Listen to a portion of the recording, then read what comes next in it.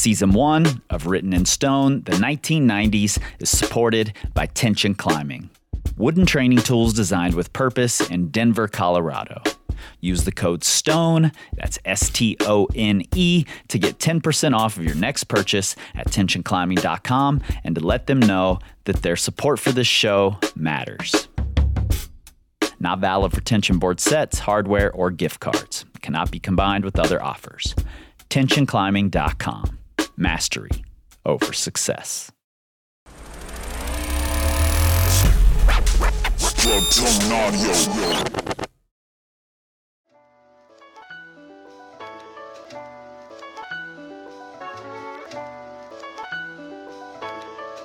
Some climbers seek out difficulty by looking first at the grade and then finding something of that grade that suits them the best and is going to be the easiest to get done.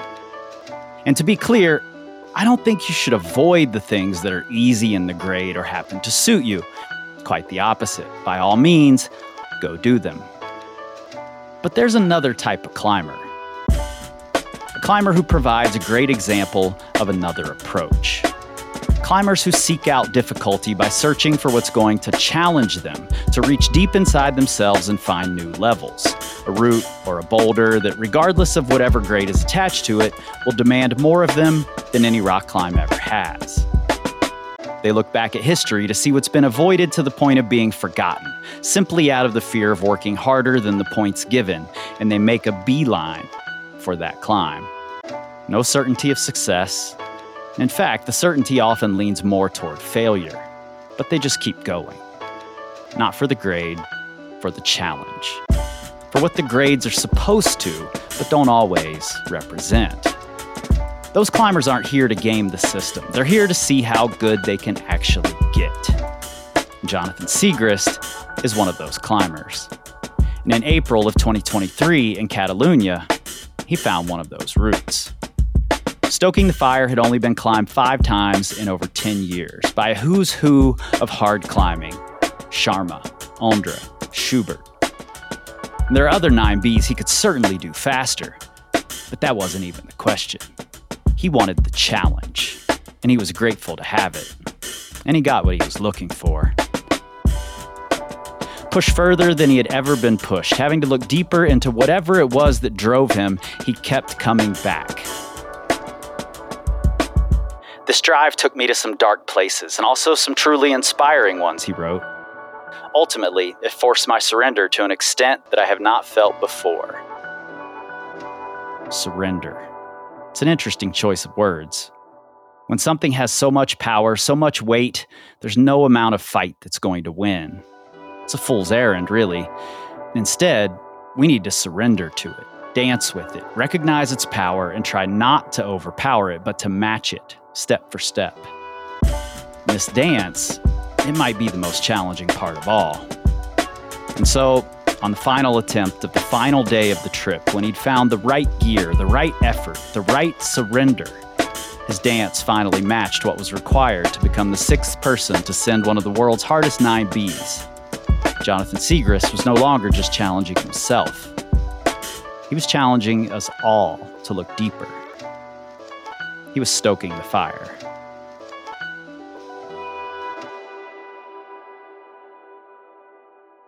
Jonathan, welcome to Written in Stone, man. Thanks, Chris. Yeah, thanks for that awesome introduction. It's nice to relive some of those moments and think about that ascent again. That's a big moment for me.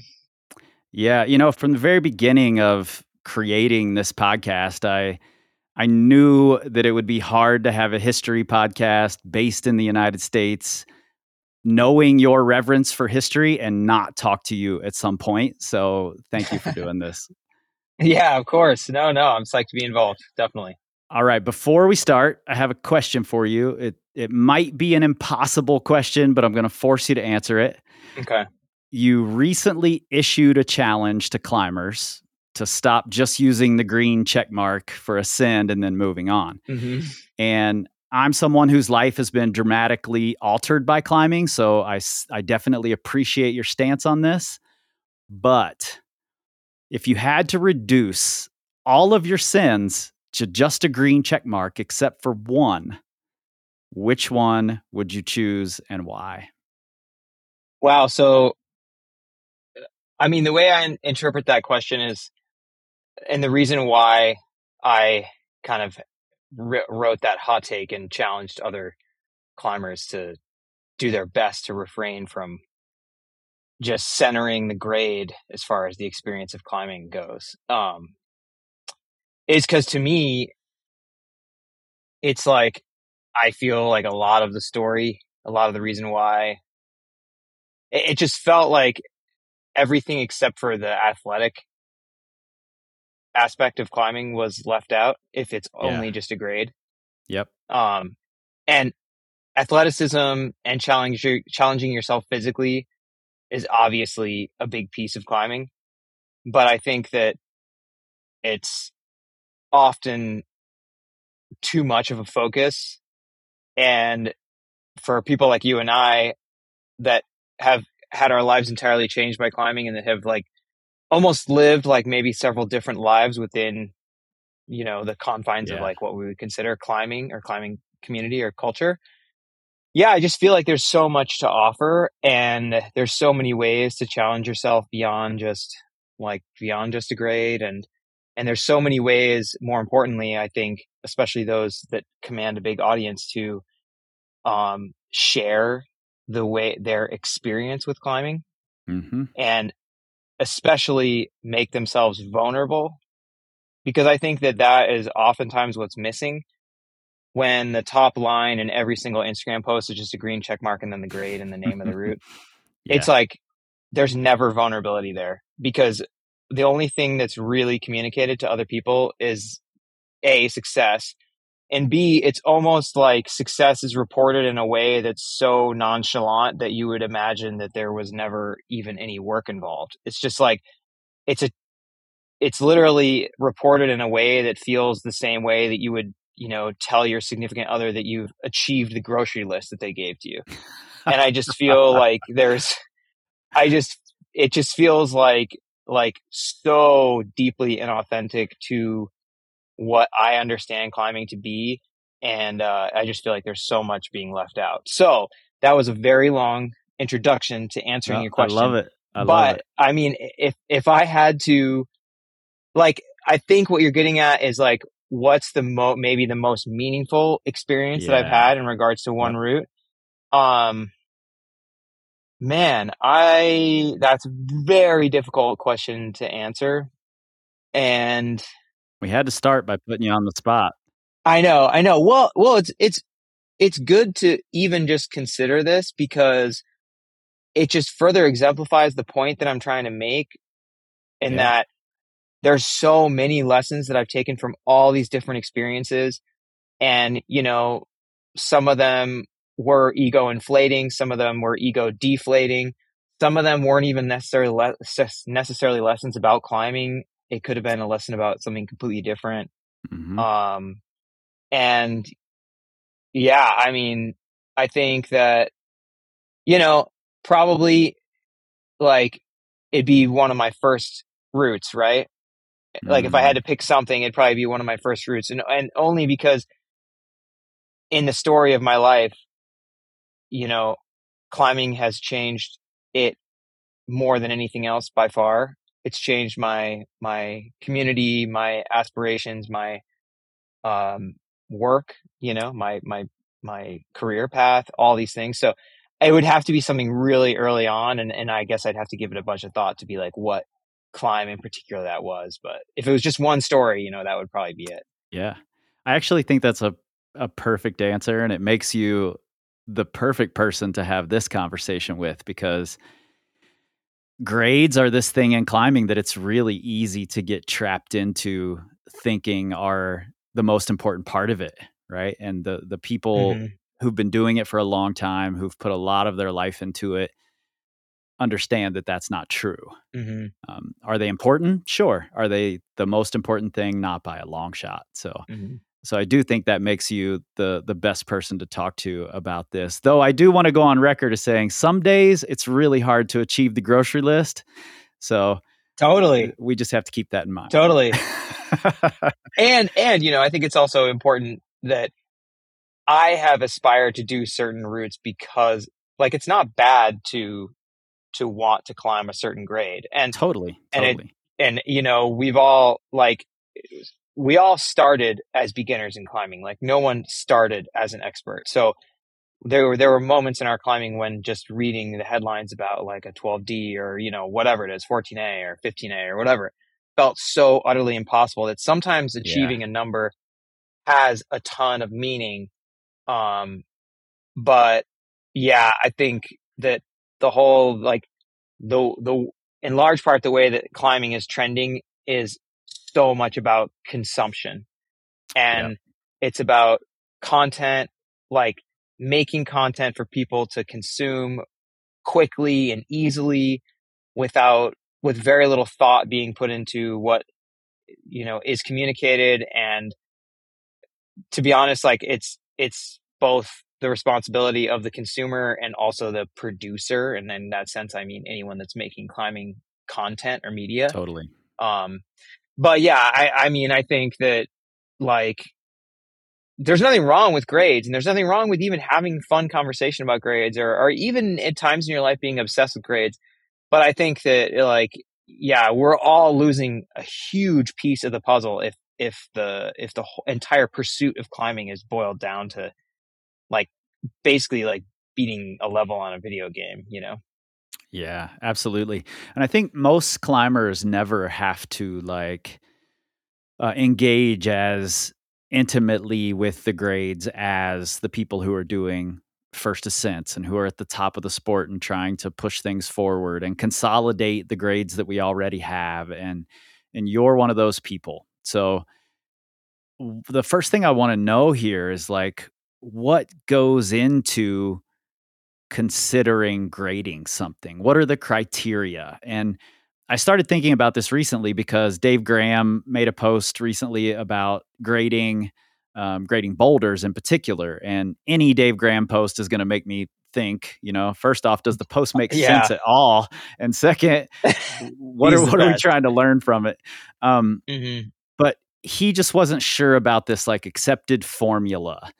And I think there's all sorts of problems with the formula, but the main thing is it's meant to like subvert what we feel about it. Hmm. Instead of giving a grade based on feeling, there's this formula we're supposed to just go by. But I don't think that's even really possible. I don't think that can hold up. So I'm curious to know what criteria you're considering when you're grading something new.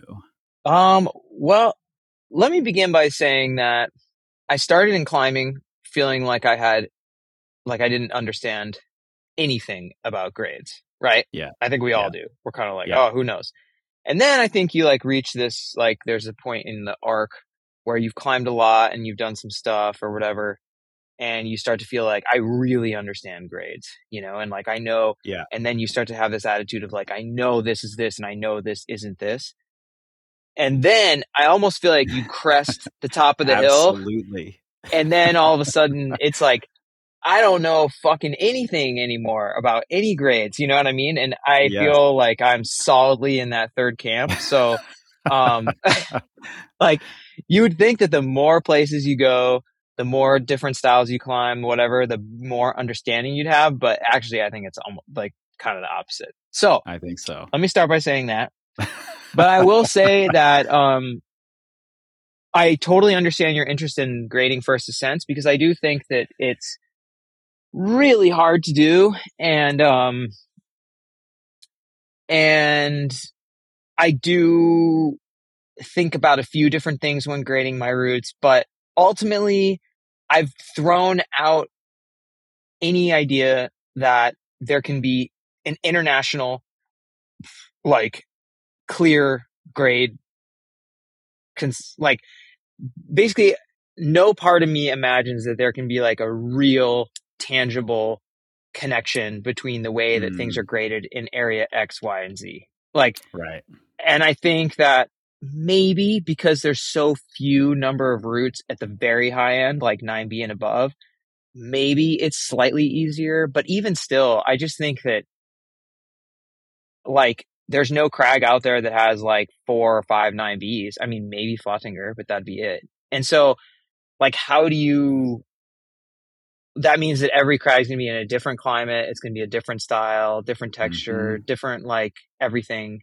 Um, and so, yeah, what I'm getting at is that for me, when I grade a first ascent, I'm strictly looking at how it compares to other routes on the same cliff, ideally, but Got furthermore it. at the same area.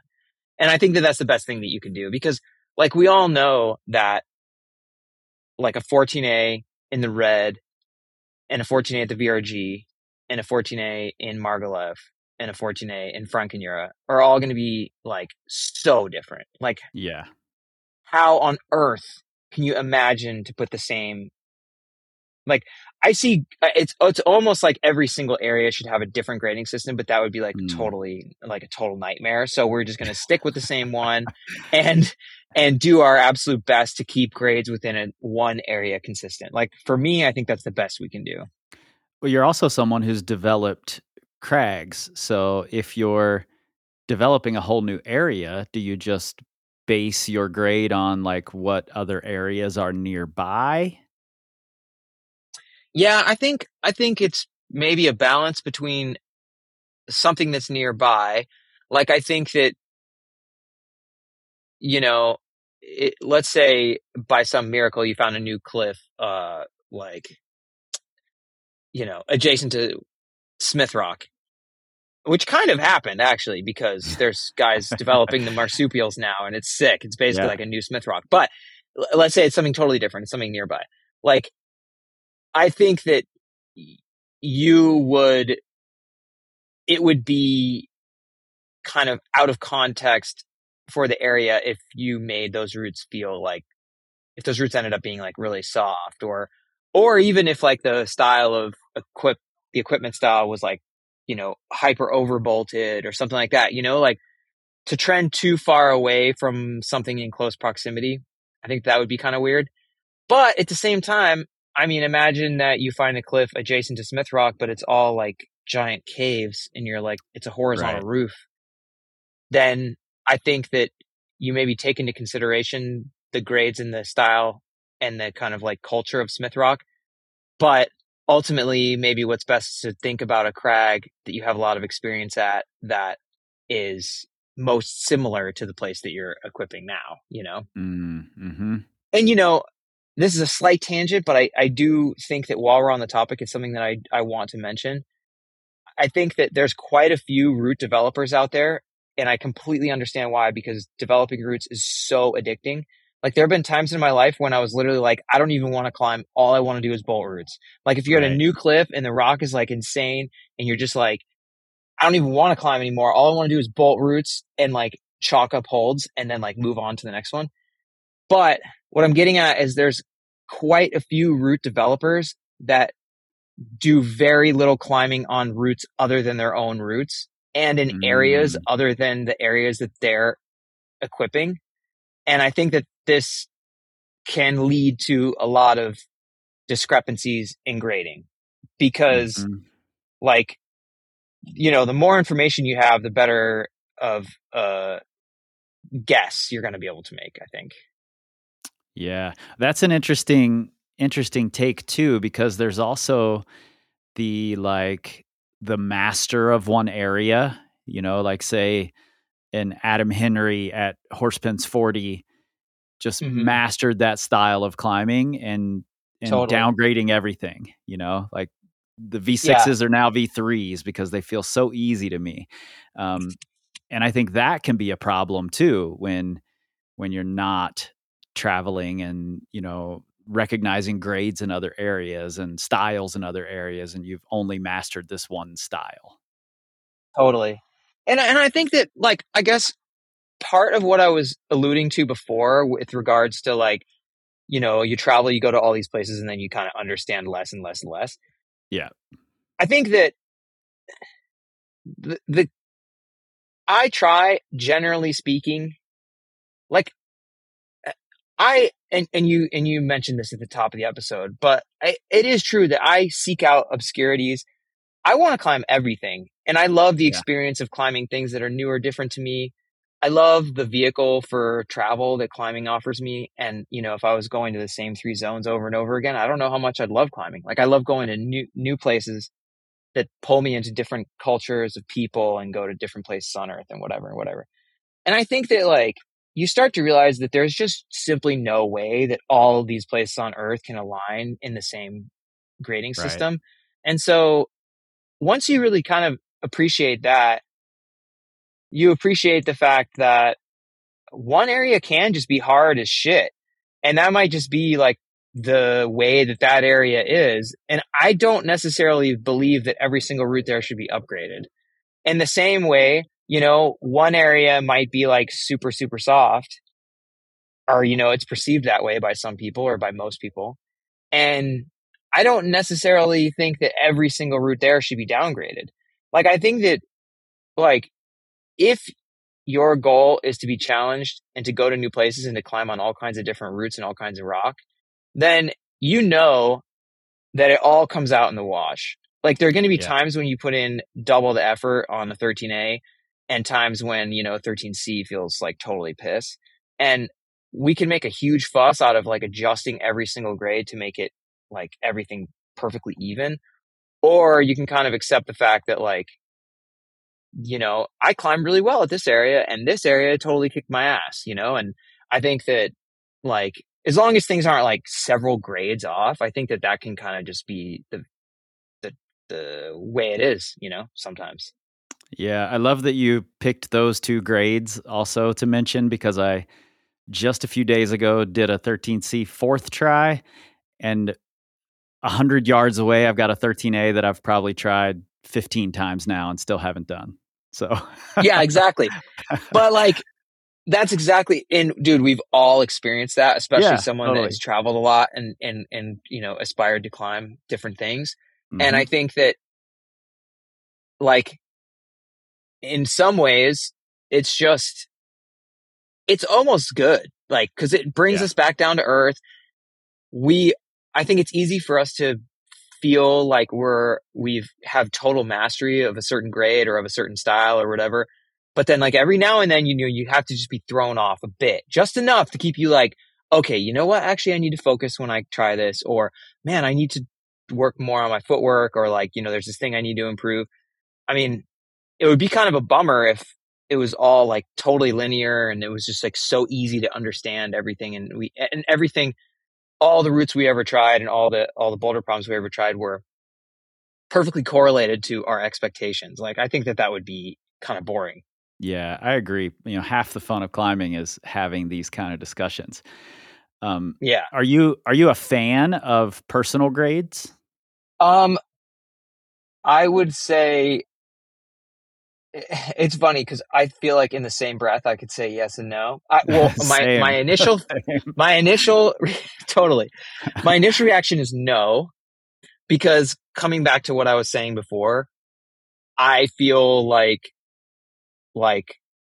you travel enough and you just recognize that this style or this type of rock or this area or whatever Yeah. totally kicks your ass, and you just have to suck it up, and it's okay. It's a great you know exercise in ego and patience.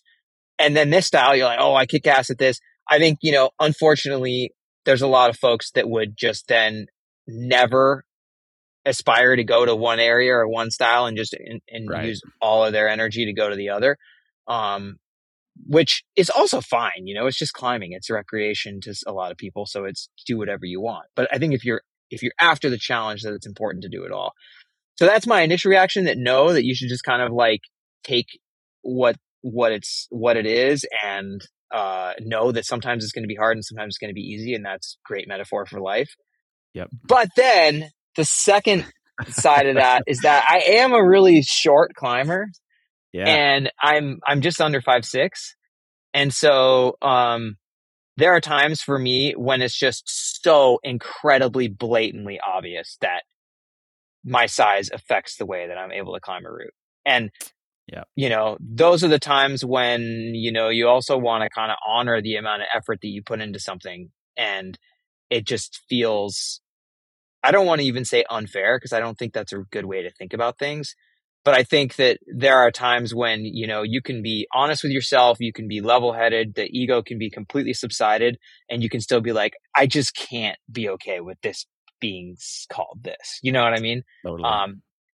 I think that, ultimately, hopefully there's not a lot of those experiences for people, but I do think that there are times when for you personally, it's just way off. Yeah, I agree. And for years, I did I'm just going to take whatever the guidebook says approach until I did take that Katie Brown in the red. And I was like, you know what? I need more credit for this. I ended up taking the 13B that it was originally given, but it hurt my soul Yeah. to not take 13D, you know? Yeah. Yeah, totally.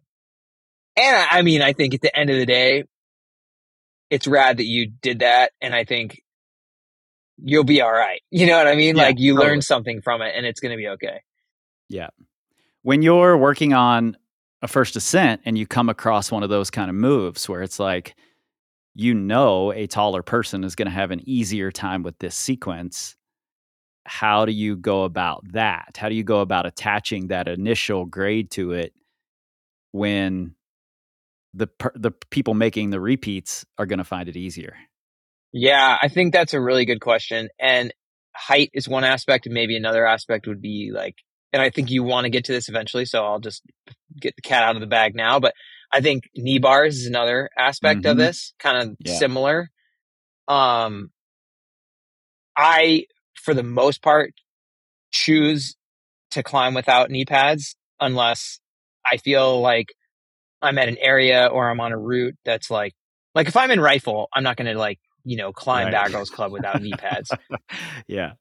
Although respect to Greg Kersner, because I believe he did do that, or maybe he Oh, folded wow. and used his pads in the end. But anyways, what I'm saying is that I think that there's a place and time for them, but I think that place and time is slowly turning into every single route and every single time. And Yeah. I just don't love to climb with them. I don't like taping my leg hair and like putting adhesive on my leg, and I don't like the way that they feel on my legs. And Same. I generally don't like climbing like hyper knee bar routes and overall. There are times when I think knee barring is like amazing. Like for instance on Flex Luther, there's like a couple moves in particular that if you didn't have pads on, the moves would be like utterly impossible. And they're not super techie knee bars. They just make kind of really cool creative movement. And so I'm not immune to like totally enjoying it as well. But to go back to your question, there are times when like I'm doing a first ascent, for instance, and it's not like there's an obvious knee bar that I'm intentionally avoiding, Sure. but like the way that people use knees now, especially in the last 2 or 3, 4 years, is like insanely technical. And Yeah. there are definitely times when I recognize that someone could come with an ambition to like epoxy rubber to their knees every single day and climb a route a little bit differently than I do. And for me, if I don't feel like doing that, then I just make that really clear in any reporting that I have about the route. And if further ascents come along and every other person wants to wear a pad and then it gets downgraded, I'm fine with that. Yeah. And I think basically what I'm getting at is that I do think that it's really important to be understanding of how future parties may climb your route, especially if it's like, there's a freaking crack or a jug right there that you're just intentionally avoiding. That's kind of like the most extreme case on one end. And then the most extreme case on the other end is, climbing a route where you're constantly trying to understand how a taller or stronger or smaller or someone with smaller fingers or someone with, you know, rubber epoxy to every part of their body might climb the route. And to me, that gets just so annoying. And I think that in the end, it's better to just like be honest to the experience that you have, try to find the absolute best beta that you possibly can, including like my most recent hard first ascent, I wore a knee pad, and I have like a million times, like I wear Yeah. pads. I just don't, I feel like I wear pads when pads are obvious to use, and I don't really take it to like the 10,000th degree with using pads yet. But I might feel like I want to later in life, or I'm forced to, or Yeah. whatever. But yeah, basically I think that you should try your best to insulate from other people's experience, but if you go too far down that road, then I think it kind of takes a bit of the fun out of it, in my opinion. Like I don't Mm, want to, I want to be thinking about the experience that I'm having, the energy that I'm putting into the route, and that journey of discovery that I'm having with the route, and my like adventure on this piece of rock. right. I think that you lose the plot a bit if you're always thinking about how might other people experience this thing. Like it starts to feel like, a lot of the precious experience is like dissolving, because you're just like constantly like thinking about how it might be for somebody else. Sure, sure.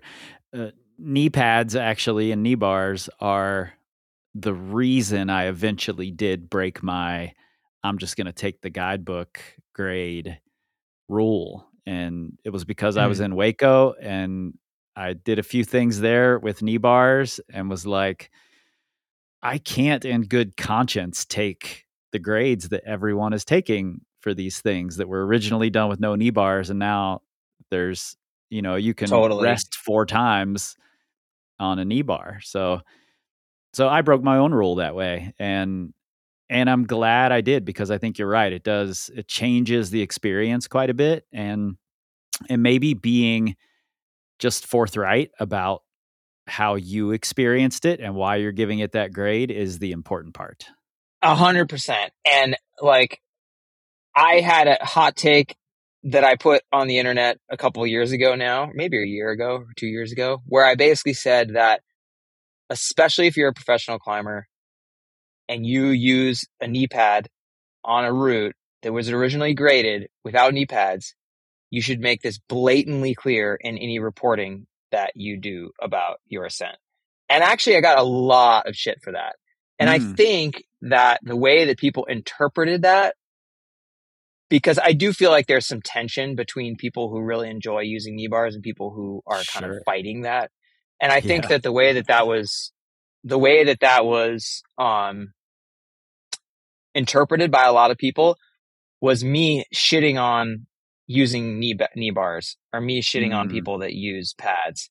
And that yeah. was not at all what I was saying. That's the way the internet works, Jonathan. Didn't you know That's the that? way I know. I know if there's a way to be offended by it.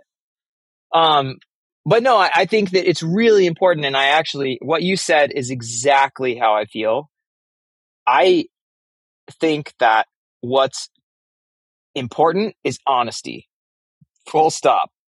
How you climb a route, what technology you use, as long as it's not ruining the rock or changing other people's experience in a really negative way, dude, climbing is a huge community. It's a huge sport. You should be able to do whatever you want. Like, you know, if you want to climb the route and then like rest on the rope a couple times and then go to the top and then say, I climbed this route and I rested on the rope 2 times, I'm like, dude, yeah, that's great. Like, you Totally. can climb however you want. If you want to top rope 515, if you want to, not use the bolts and use gear instead, or whatever, dude, like, you should be able to do it all.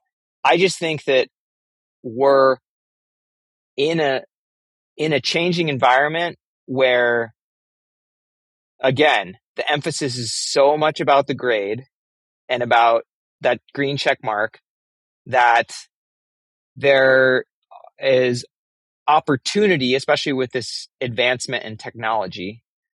There's opportunity for people to like kind of bend the truth in a way that fits, the narrative that they want, Yeah. and bend the way that they report, or kind of leave out details about the things that they're reporting in a way that looks more favorable to them. And Yeah. I mean, I get it. Like you know, there's a lot of pressure from both like the social media atmosphere and also potentially from like a sponsor or from like, your crew or whatever it is to be something or do something or whatever. But I just think that, man, like climbing is freaking hard. And like, no matter how you climb a route, it's probably really hard. And like, if the route was, 13A, but you use some knees and you did it as fast as normal, you do 12C, like 12C is still hard, man. It's okay to Totally. say that this feels like 12C and I use some knees, but I'm still proud of what I did. Like, there's nothing wrong with that. Like, and there are times I'm sure in all of our lives when, um, it's difficult, to be honest, but I think it's super important for like the longevity of climbing and for integrity overall.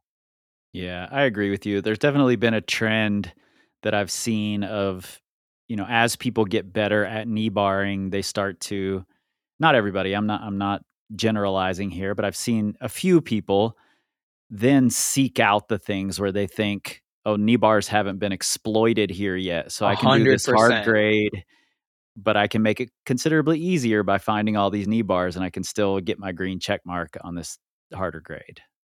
Yeah, 100%. I mean, I have to say that I know that it's a skill, and I'm not saying it's easy because I do think that especially the super high level knee barring is really difficult. And if I'm totally honest, I'm not super good at it, but I have climbed like a bunch of hard routes in rifle with knees and other places in the world with knees. And so I don't consider myself a knee bar novice. Um, but that being said, I respect the type of people that put on the pads and they smash with the pads, and they also go to a place like Seiyu's and they can smash when there's no For sure. pads. You know what I Yeah. mean? Like those are the people that I know for sure. Like generally, I think they're going to have a more well-rounded understanding of um of difficulty and how far they really can push themselves and yeah, like the highest level of their own climbing for sure. Yeah. When I was just talking with Seb Buen the other day, I asked him who he thought had the best chance of repeating DNA, and he said that Jakob Schubert was trying it, but what Seb thought would be the key for Jakob doing it was to get better at the knee bar rest. Yeah. And I thought that was interesting. Like this is a cool change of pace to, modern climbs happening with the knee bars and it not being a secret thing to go and find the knee bars and then, take the check mark. It's more like this is how it was done and now it's a part of the skill here, instead of this hidden Yeah, shameful thing. totally. And I actually think that like in the case of routes like DNA, in a lot of ways, that's like in my mind, like the coolest way to use knees because there's probably a lot of moves on that route that are impossible without knees, And Right. so it's like, it's not like taking something that already exists and changing its character to suit your strengths as far as like an existing route. It's like pushing the fucking limit of like, this is basically, I would guess that DNA is impossible without knees, right? Because I think he knee barred Mhm. like 60 times or something. So like, it's like something that's utterly impossible. And then using like it's probably Seb's the best knee bar climber in the world. I don't Mm. know, right? Or one of them. Yeah, Certainly certainly. like top five. So then you have like, one of the strongest climbers in the world and then probably the best knee bar magician in the world, using everything available to him to climb, Yeah. then what ends up becoming one of the hardest routes in the world. I'm like, that's crazy, like Mhm. to me, that's like, yeah, it's cool. And when I first heard that he had done that route, my thought was like, I'm sure it's hard as shit. And I'm sure it's going to be a while until anybody else does it because somebody's going to need to, I mean, the climber that comes to mind is like Jorge because he's also really good with Mm. knees and very strong. The only reason why maybe not is because like Seb told me point blank that like there's reaches on the route that I can't reach. And Jorge is Yeah. also short, but he does have like a +6, so it might be more feasible. Um, but yeah, I think it's going to take somebody who's like, or Adam. I mean, Adam's really good with knees too. So Yep. that's like a good possibility. Question that sort of combines two of the things we've been talking about. If you're in that phase on the curve of your climbing where you're sure you have grades figured out, like you can tell the difference between a hard 13A and an easy 13B, and there's no question. If you're that Yeah. person, are you allowed to give personal grades? Oh man. Should there be a break-in period? Like you don't get your personal grading card until you're on the downslope and you're confused again? Probably, but I mean, again, I would say like this is just the old salty version of me, but I'm like, you have to climb these 10 routes that are 13A before you're allowed to say that I definitively know what 13A is and what it isn't. You know what I mean? Yeah. But no, I think that, again, I don't think that anyone in climbing should have the ability to say what people should and shouldn't do or can and can't do. Totally. Like people can do whatever they want, but I just think that like with all of this stuff, like it's all about being willing to evolve, like like having that lifelong like student mentality, it's okay to know what you like and what you don't like and to avoid certain things and to trend towards other things. I mean, that's essentially what I've just said in that, like, I've climbed a lot of routes. I actually wouldn't even go that far. I think I really want to climb. I want to challenge myself. And I think that one of the ways that I challenge myself in the future and even currently is to climb routes with really difficult and technical knee bars. There hasn't been a route that I can think of where I was like, I'm not going to climb this because there's knee bars on it. Like that's never happened. Right. I've just been psyched to climb whatever. But I guess what I'm trying to say to that person that's in the middle phase that feels like they have everything figured out. They're listening to this podcast and they're like, what do these guys mean? They don't know what grades are. Like, I know exactly. I just think that,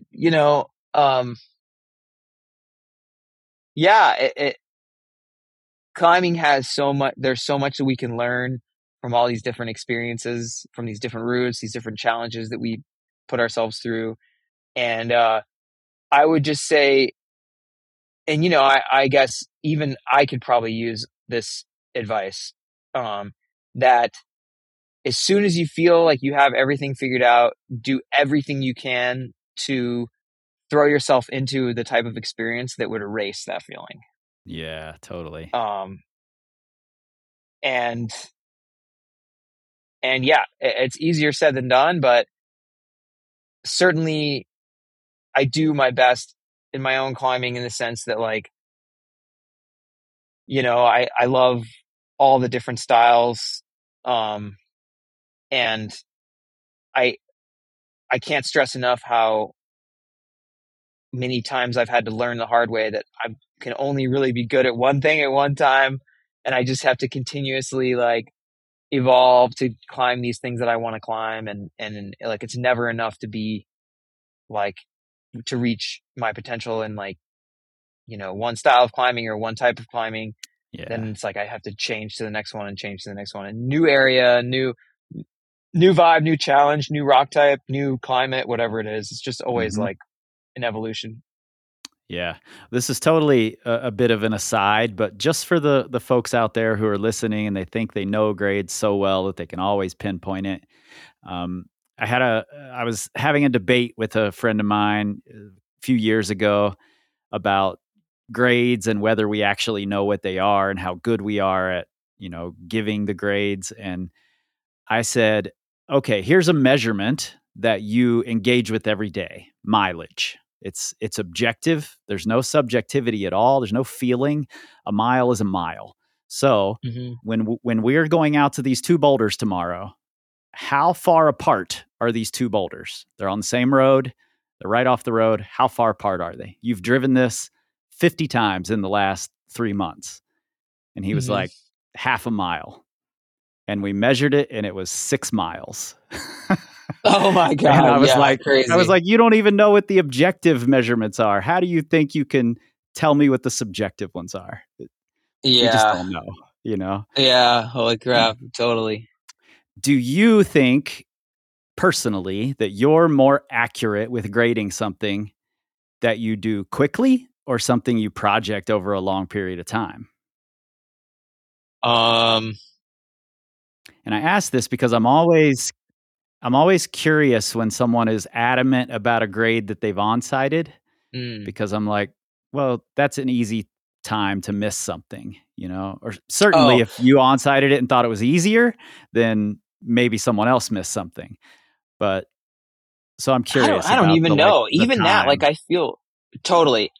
Well, I will say that I feel pretty strongly that, like, for a flash or an onsite, I rarely give my reflections about a grade ever, because Mm, I just think that it's such a different mindset. There's so many things to totally. miss.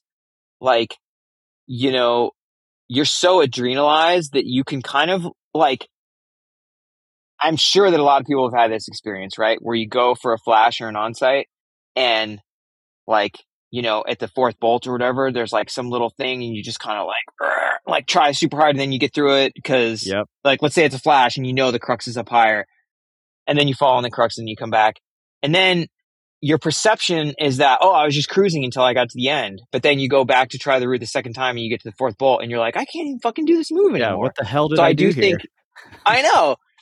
So I do think that there's like a certain adrenaline and kind of like focus when you're on-sighting or flashing that, and especially with, dude, like with comp climbers, like they're honestly, like I've climbed with a lot of like comp climbers and they're legit better on their first try than they are on like their fourth Mm, try.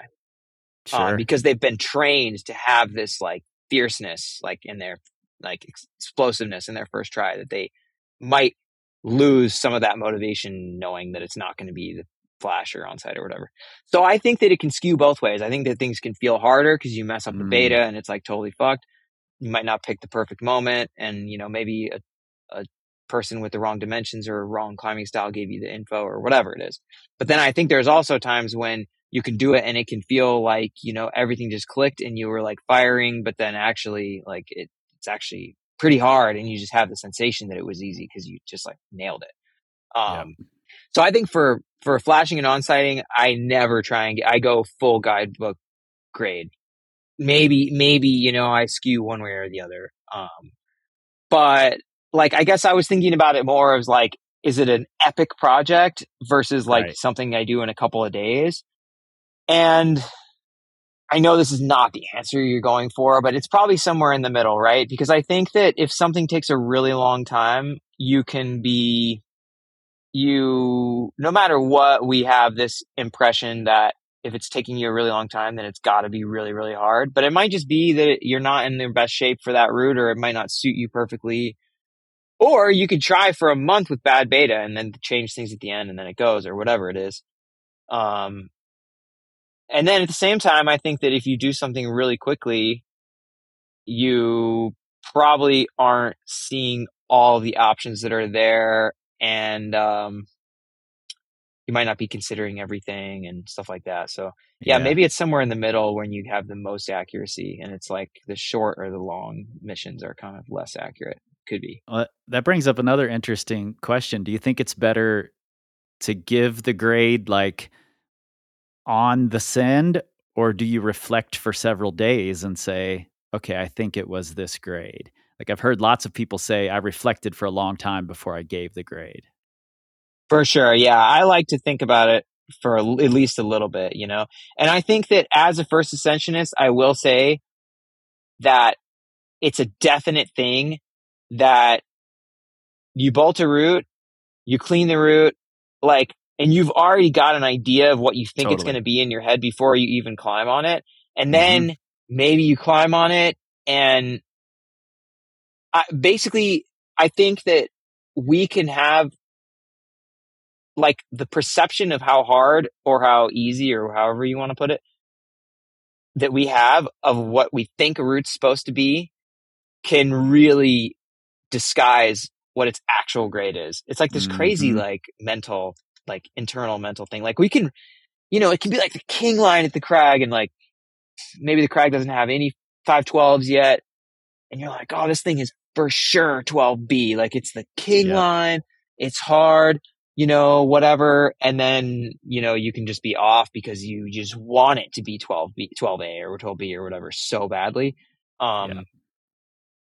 So yeah, I think having more time to think about it and reflect on it can be helpful. And I think like there was a period in time when I was doing a ton of route development near and around COVID on this crag called 5G near Las Vegas.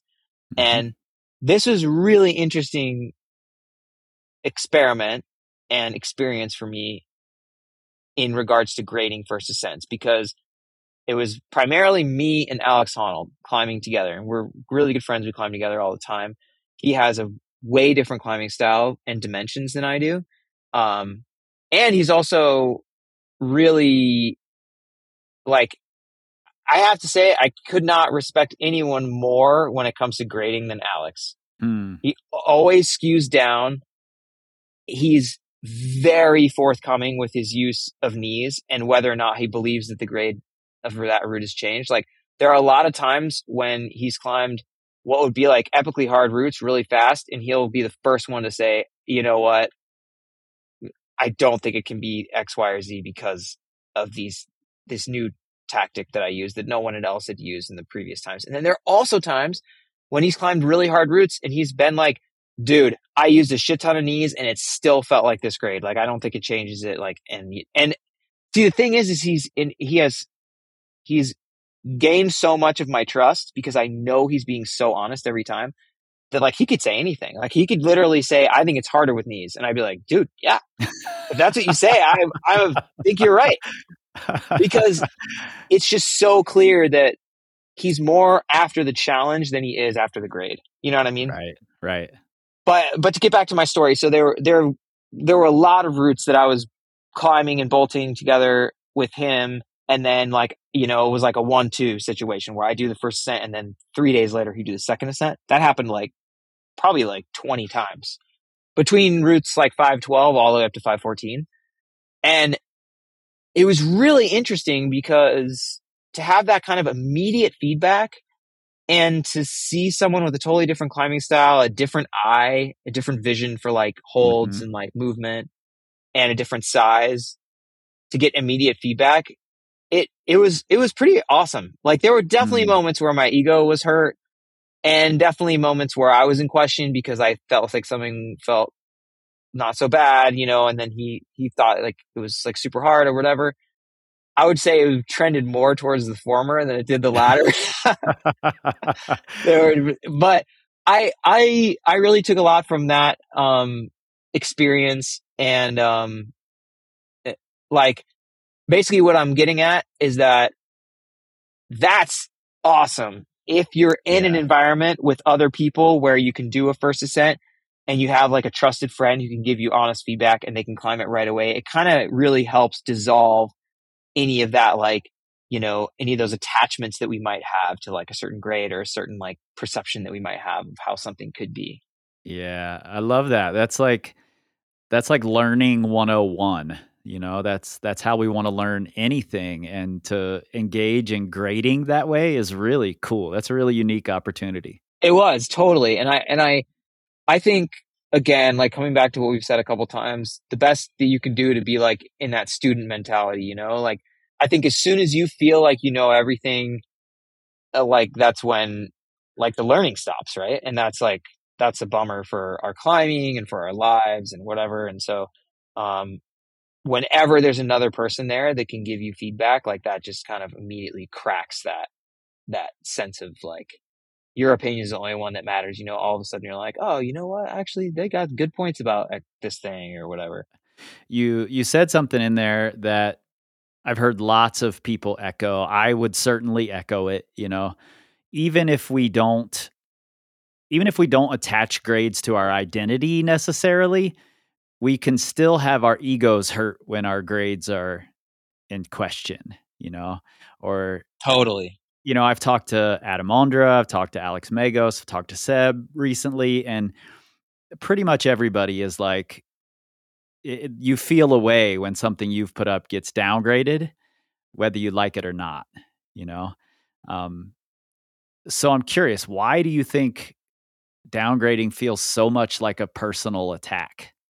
Well, I think that there's a way to communicate your feelings about the grade of a certain route with respect to the first ascensionists.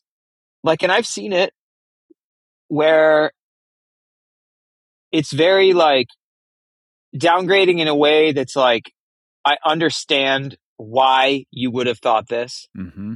And here are the reasons why I believe maybe something differently.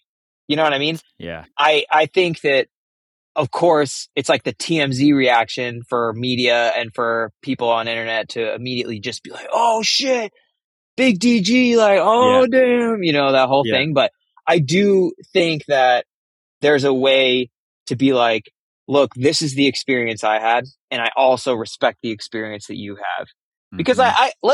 let's also admit that like great example, like this route Bon Combat, that grade's kind of been everywhere. It's like this 9B. Actually, Chris said 9B/plus at this crag north of Barcelona called Cova del Oso. And then like Jakob Schubert did it super fast. And like, I think at first he was saying that it was going to be like maybe even 9A or whatever. And then people have come along and repeated and said, no, it's for sure harder and blah, blah, blah. And anyways, I think that if only two people have done the route, then each person has like equal weight in the conversation at that point. You know what I mean? Right. And so, Right. and also the first ascensionists didn't do anything like to hurt you. So like what, like, why would you kind of like downgrade their route in a way that felt like ego-y or like boisterous? You know what I mean? Like, what is the point there? There's like definitely, they probably didn't even know that you were going to climb on the route, like they may have equipped the route 10 years ago and you're like, someone that they didn't even know was going to come along. So that being said, I think that there's a way to be respectful and just express the feeling that you had with like whatever route, and there's also a way to be an asshole about it. And I think we've Totally. probably all seen examples of both. Yeah. When I was talking to Seb, I asked him about why he was so reticent to give DNA the 9C, right? 15B or 15D, 9C. Is that right? 15D, yeah, 9C, yeah. I asked him why he was so reticent to give it that grade, and I thought his answer was really great. It was, I was unsure of myself. Yeah.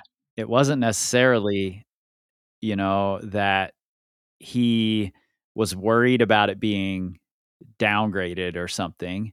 It was more, I don't know exactly what I'm capable of. I don't know, how I was climbing at that moment. So I have to weigh myself more than I have to weigh the rock climb. Like, I know how difficult the rock climb is, but I'm not sure about me right now. And I think that's a really interesting way to look at it, instead of just, this rock climb is way easier than that person said it was. It's more like, my experience on it was that it felt easier than what I expected it to. But I might also just be, at the top of my game right now. I don't know. Yeah, totally. And I think like it all arcs back to honesty, because if you, like Seb did with DNA, I don't know what did he put in, like 100 days or something? Like, it was insane. 150 days, I think. Yeah. That's sick. So I'm just imagining myself, you bolt a route, you clean the route, you already have a certain level of investment and like sense of ownership over that route, right? Mm-hmm. That there's that relationship. And then the grade is kind of given in a way to reflect the amount of effort almost that's gone into it, like the amount of, not how valuable necessarily the route is, at least I don't think about it that way, but more like like how much time, blood, sweat, and tears did it require for me to Right. do this Right. thing, And I think that it's tempting to, it's your own baby. So you like want it to be like, valued and sick and whatever. So it's tempting to like give it the higher grade. And every first ascensionist has graded something that they kind of in their heart know is maybe easier, but they say a higher grade because they kind of Yeah. want it to be that for whatever reason. And probably the other way around too, Mm-hmm.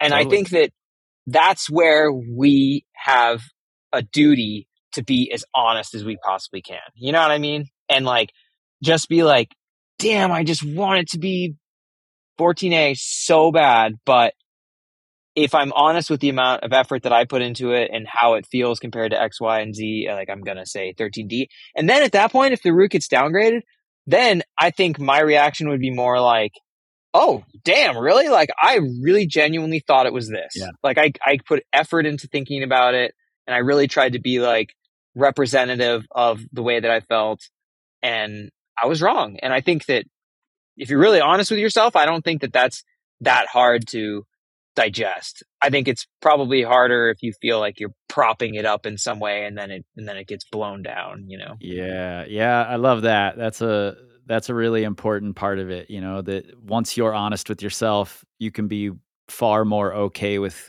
criticism, Definitely. because you feel pretty secure in what you thought at the time. I think that's a really great way to look at it. Yeah. I love the like collaboration the top climbers have right now in talking with each other and trying each other's routes and traveling to try the next hardest thing. I think it's really a beautiful thing that's happening right now. And in my research of this episode, Akira with Fred Ruling, that was my big wish, is that the climbers of the time, rather than just saying, "Oh, this grade is absurd," and basically laughing him out of climbing, that people would have actually gone and tried it, because even if Mm. it didn't turn out to be 15B, even if Seb's grade is correct, he gave it 14D, then it was still the third 14D in France, and the first two were Fred's Yeah. as well. So, you Yeah. know, I think we missed an opportunity to really celebrate someone who was pushing levels because he got a grade wrong. And that's a shame, I think. Totally. And I think it all comes back to like, if we overvalue just the grade of something, Yeah. and that's where the conversation starts and ends, then there's so much being missed, right? Mhm. Like in the case of that route, it's like, dude, it was sick. Like, yeah, even if the route was like 14C, it was still like groundbreaking by all measures, Yeah. And who knows, like, I haven't spoken with Fred about it, but like, I don't know where his mind was at, or like someone like Burnaby, I don't know where his mind was at when he was grading Chilambalam, or, there's other examples of that. But like, was it an ego thing? I mean, there's an argument to be made that all grades are just ego things Yeah. anyways. But, Yeah. but at the same time, it's like, I think grades are important. I think that it's an important aspect of climbing for sure. But I do think that like there's just so much more to the story, and as much as possible, I'd love to see climbing like tend back towards kind of valuing the experience, and the grade being like one aspect of that, but not being the kind of the beginning and the end of every conversation. Although Yeah. it is fun to talk about, and it's not, again, like I said before, I don't think there's anything wrong with grades, but I think the best way to think about grades is like it's 1% of the climbing experience. Mm. It's not 70 or 80 or 99.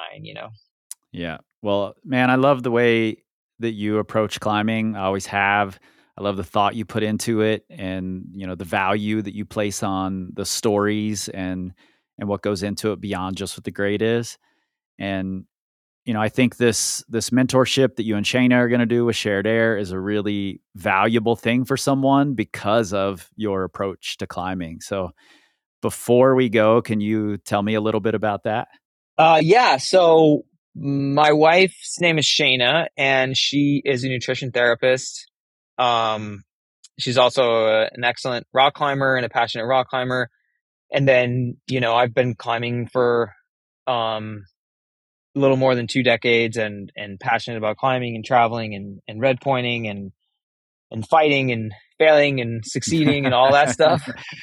And basically the two of us are teaming up together with this company called Shared Air, and we're doing a summer long mentor program where we take in a couple dozen climbers and we do some Zoom courses, we do some things in person, and we basically just trying to give them, like, from the perspective of performance, like the whole package of like some insight into training, insight into movement, like red pointing tactics, strategy.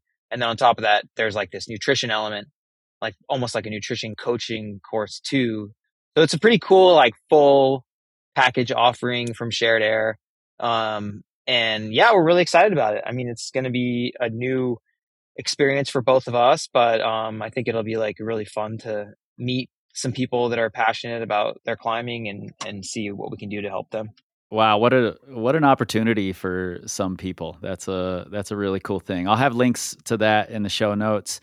And man, I'm looking forward to the next time we can do this off mic, but I do appreciate you taking the time out of your trip to record with me so that everybody else gets to hear the insight too.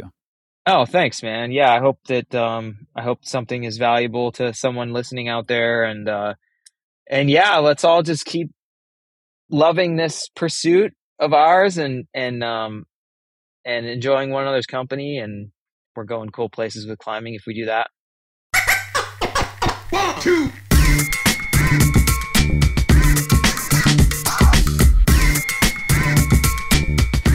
All right, Written in Stone is produced by me, Chris Hampton, with help from Riley Rush and Emily Holland for Plugtone Audio, a group of the best, most impactful podcasts in the outdoor industry. At the link in your show notes, you'll find all the things you expect, probably some you don't, including a bunch of videos of J-Star and how you can... Do people still call you J-Star? I need to know that real quick. Yeah, they do. They do, actually. All right. No matter how hard I tried, the name is just stuck. Yeah. I still get ODub occasionally, so J-Star it is. Hell yeah, dude. And how you can connect with Shared Air. And look, the show is 100% rooted in the facts, but like Todd Skinner always said, never let the truth get in the way of a good story. And seriously, if you love what you're hearing, give us those 5 stars and a glowing review. The algorithm loves it, which means more people find it, which means sponsors love it, and that means we can make a season 2, and together we can tell the stories of climbing's most important ascents, 1 decade at a time.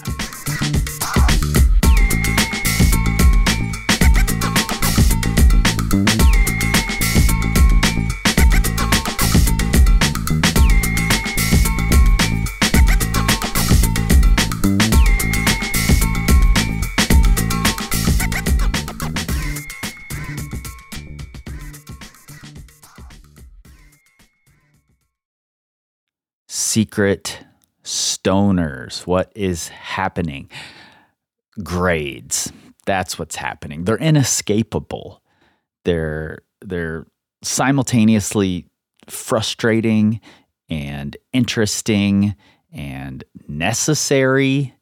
And honestly, from a historical viewpoint, they're important. I mean, does Action Direct make history if it's not the first 9A? I don't think so. Some of the routes we can divorce from their grade a little bit, something like Lynn Hill doing the first free ascent of the nose and then the first free ascent of the nose in a day. But that gets done way earlier if it's not hard, right? So grades are this really interesting thing, and I really appreciate Jonathan's outlook on grades, and it's no accident that he's climbed a lot of hard things because the grades are important to him, but he has a healthy relationship with them. And I think that would help all of us to be able to do. Do I sound tired?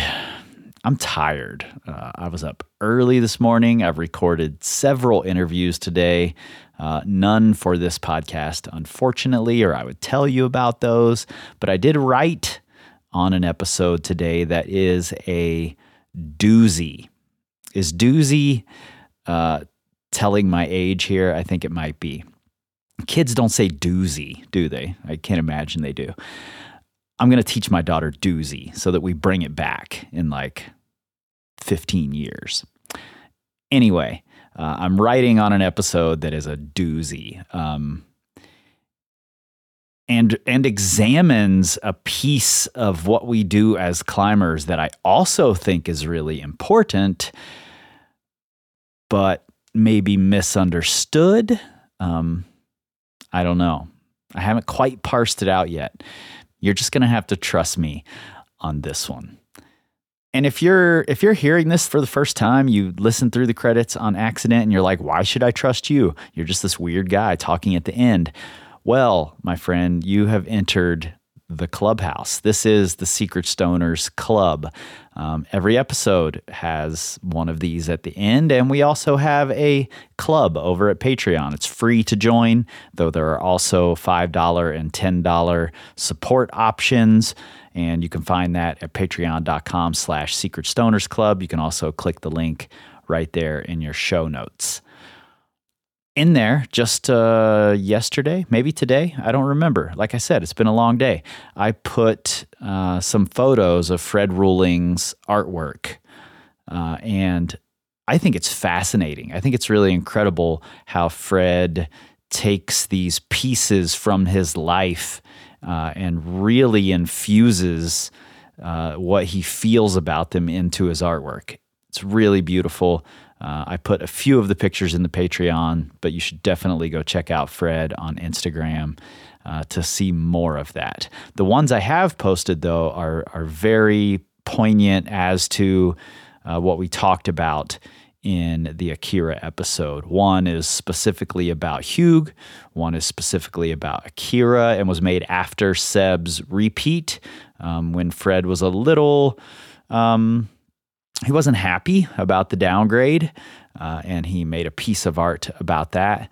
And another, I think, just really speaks to the doing things outside of the box, so to speak. So go check those out. Really, that's all I have to say this time. However, next week, next Monday, we've got a big episode coming, an episode that...